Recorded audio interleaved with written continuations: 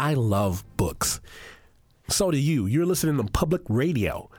And I always wanted to have a personal library with all the books I've read spread out on several handsome cedar bookshelves for all the world to see. The problem was I was itinerant, sleeping on other people's couches. The thing about big personal libraries is they don't travel well. So I kept several stacks of books in my mother's basement, waiting for the day I could rescue them and place them on that handsome cedar bookshelf in the den. The den. Anyway, that was my idea. Those books were the only things I actually owned that wouldn't fit into the back of my Civic. And they were from everywhere, about everything. The collection itself formed a type of travel journal. There was a series about acupressure I'd gotten from a Japanese flea market. A Thai monk gave me a beautiful book on vegetarian cooking. I've got this thing for great apes and had volumes about orangutans, gorillas, chimpanzees. I collected books of magic and books about sailing, Nubia. I found this wonderful book of Braille. I can't read Braille, but it was cool anyway. Every book was a gift to an older me, some imaginary future me that would have the time to sit down and read and chill. I was on the other side of the world, eating an apple when my mother called. "Hey, Mom, what's up?" There was something going on, and I could hear the shouting, clapping, the singing all in the background. "What's that noise, Mama?" "Well, I just wanted you to know some news." Uh-oh. See, I've been having this bad feeling. Like Satan was walking around my house in his bare feet looking through my cabinets. Right. So the church ladies came on over and we got to divining where the evil was coming from. What do you mean, divining the evil? Yeah, we got to divining the evil and we found it. And that's why I'm calling you, Mother. Because I found your book, son.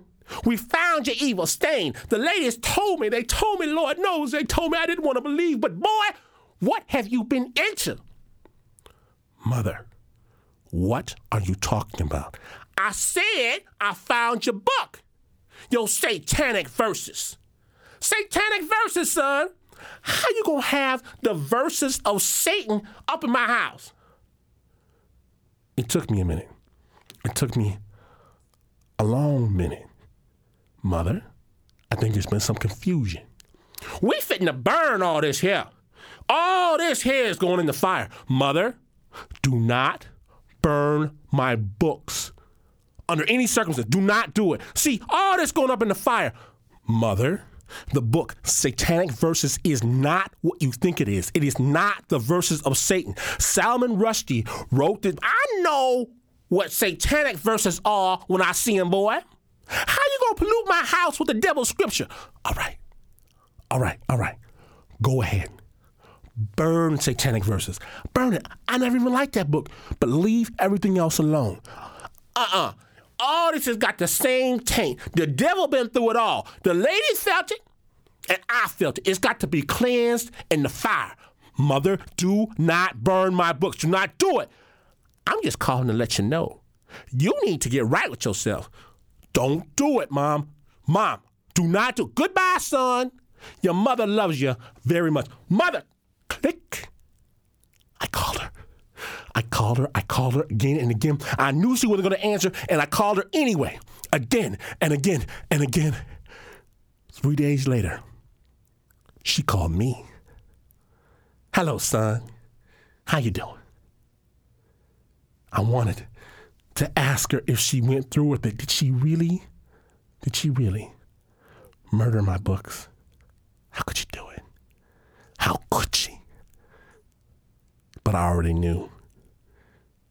No library, no letters to an older me, and certainly no den. I'm fine, Mom. I'm fine. How are you?